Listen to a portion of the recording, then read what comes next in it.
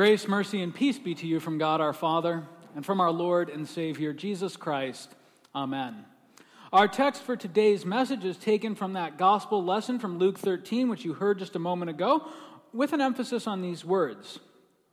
Someone said to Jesus, "Lord, will those who are saved be few?"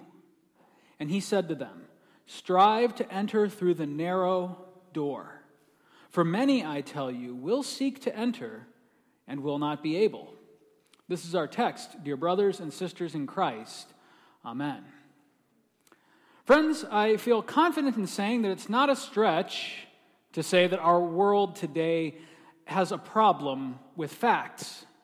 Indeed, I would wager that depending on things like your politics, your income, your ethnicity, or your education, each and every one of you may have a different example that comes to mind as to which facts exactly are being ignored and by whom. But this is the time that we live in. Facts and information can now be catered to the tastes of the individual.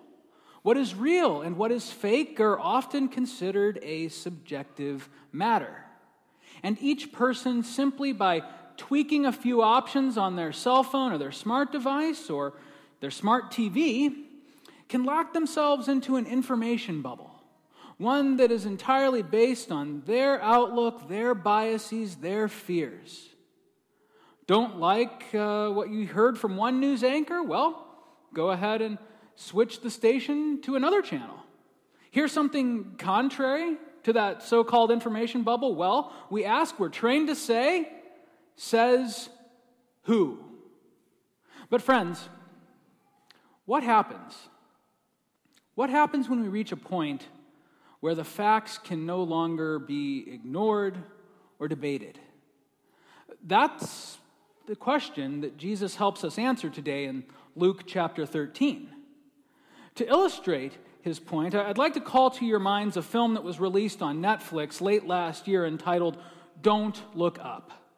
Now, those of you, hopefully all adults, who have seen this film might know where I'm going with this, but for those of you who didn't see it, the basic plot of Don't Look Up concerns two astronomers who, in the course of their research, discover a comet barreling at Earth that has the potential to cause a mass extinction event. So, the two launch an information campaign to encourage global cooperation in preparing efforts to divert or destroy the comet before such an event can take place. Now, the twist, however, is that Don't Look Up is not a riveting sci-fi film like we might imagine, but rather it's a scathing satire. As soon as they approach the mass media, the two scientists are met with everything from eye-rolling to online influencers who want to help them improve their sense of fashion. Global leaders, meanwhile, are too entrenched in bickering and scandals to provide any meaningful action until it serves their purposes as a distraction.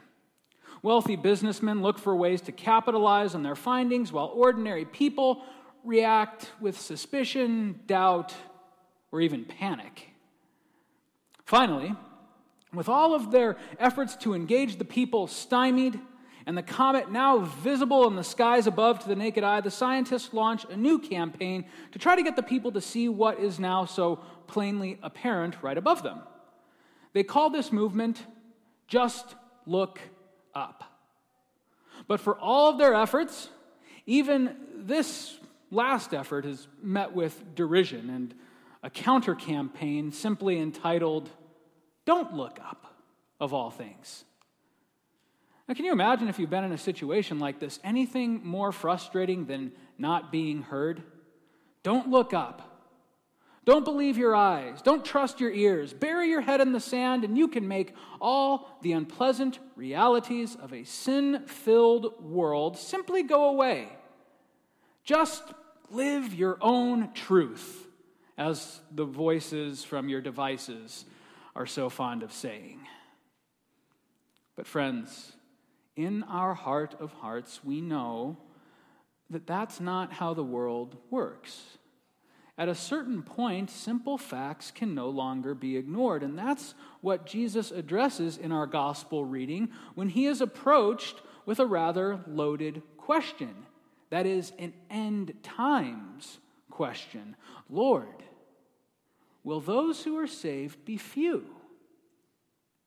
Now bear in mind that at this point in Luke 13, Jesus is nearing the end of his ministry. How do we know that? Well, Luke says that he's heading toward Jerusalem. And what would happen in Jerusalem? Well, Jesus was still revealing that. But he had revealed to his disciples before this plenty of things that they were now wrestling with. They heard his teaching and his preaching, and now some of these sons and daughters of Abraham were starting to ask some very hard questions of themselves. Will I be saved? Have I been living the way that Jesus told me to live? When this question was asked, they may have well have been asking, Lord, must I really listen to all these heavy commands that you've been giving? How can I maybe have salvation my own way, tailored to fit my wants, my outlooks, my biases? After all, Jesus, you're giving us pretty tall orders here. He's hit his disciples with some hard salvific facts. Things like sell your possessions and give to the poor. Love your enemies. Pray for those who persecute you. Whoever loves father or mother or son or daughter more than me is not worthy of me. If anyone slaps you on the right cheek, turn to him the other also. If anyone would come after me, let him then deny himself, take up his cross daily, and follow me. I don't know about you all, but the old Adam in me hears these words of Jesus and a plethora of others, and immediately he begins looking for alternatives. He asks that same tired old question which mankind has played on repeat since Eden: did God really mean what he said? But friends, he did, and he does.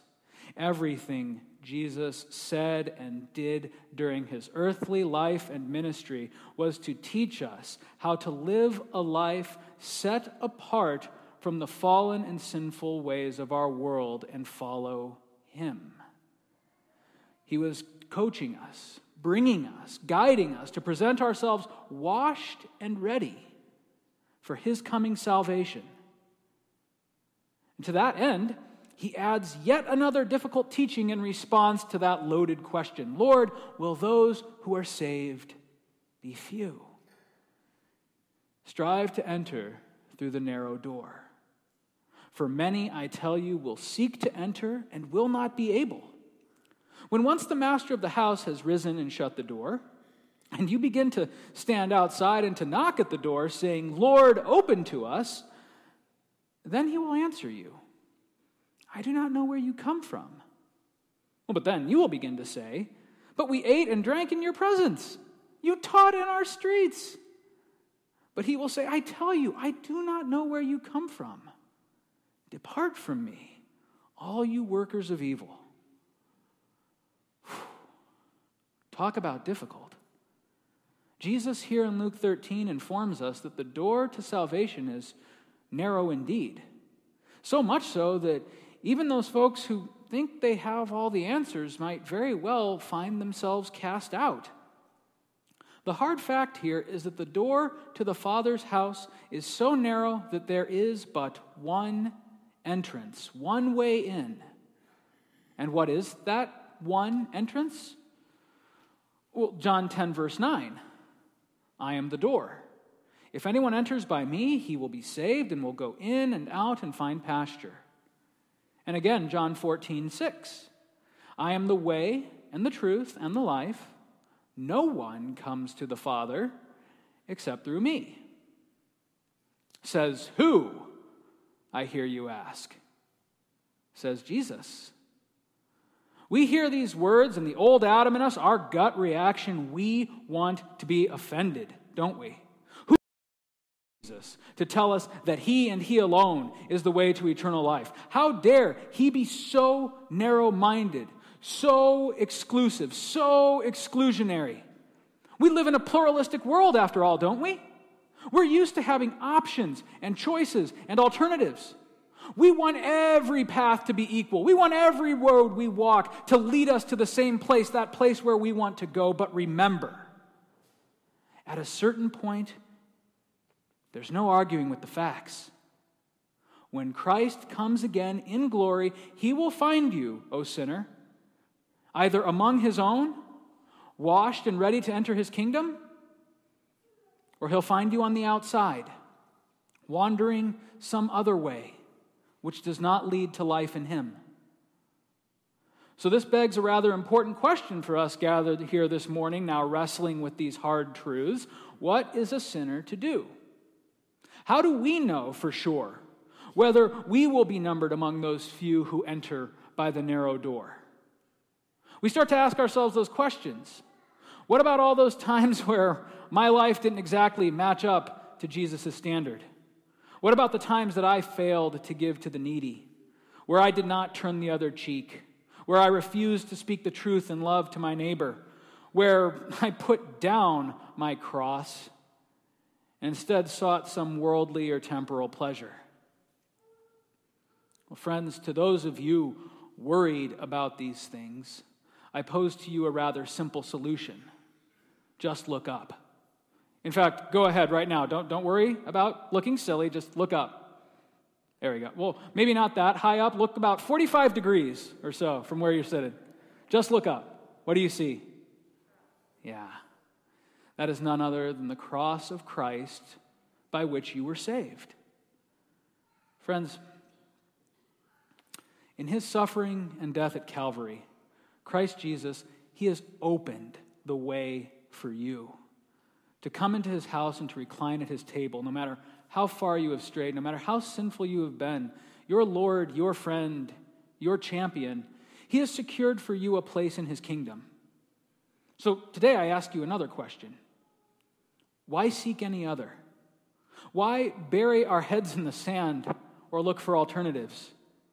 Why seek to save yourself when Christ crucified has already given you his salvation and has given it to you freely? Yes, the door is narrow, that is what he says, but friends, take heart, that door is wide open for you who are baptized into his name, you who have heard his words and sought all his blessing and benefit. The way for you is plain. It is marked for you by the Holy Scriptures, which all attest that this Christ and his sacrifices, they are good. They are sufficient to work forgiveness, life, and salvation in you. Furthermore, Jesus concludes, people will come from east and west, from north and south, to recline at table in the kingdom of God. And behold, some are last who will be first, and some are first who will be last. You heard him right. Though the door is narrow, it's not just open to a select few. It's open to people from all tribes and languages, to rich and poor alike. Christ calls people in all times and all places to share in the joy of his salvation won for them in his suffering and death. And so today, as you come again to hear this good news, I invite you, heed the voice of him who seeks the lost. Heed the voice of him who exalts the lowly, who sets the captives free. Heed his call to you, which was issued in the waters of your baptism, to come and follow him, receiving the gifts he freely gives. In a world of so many and various voices all vying for your attention, armed with facts of all kinds and so-called alternatives to the Word of God, I tell you, there is but one fact which is necessary for the salvation of your soul and for the life of the world to come. And that fact is this, that Christ Jesus so loves you that he gave himself up for you. But don't take my word for it. Just look up. In Jesus' name, amen. May the peace of God, which far surpasses all understanding, guard and keep your hearts and minds in this same Christ Jesus unto life everlasting. Amen.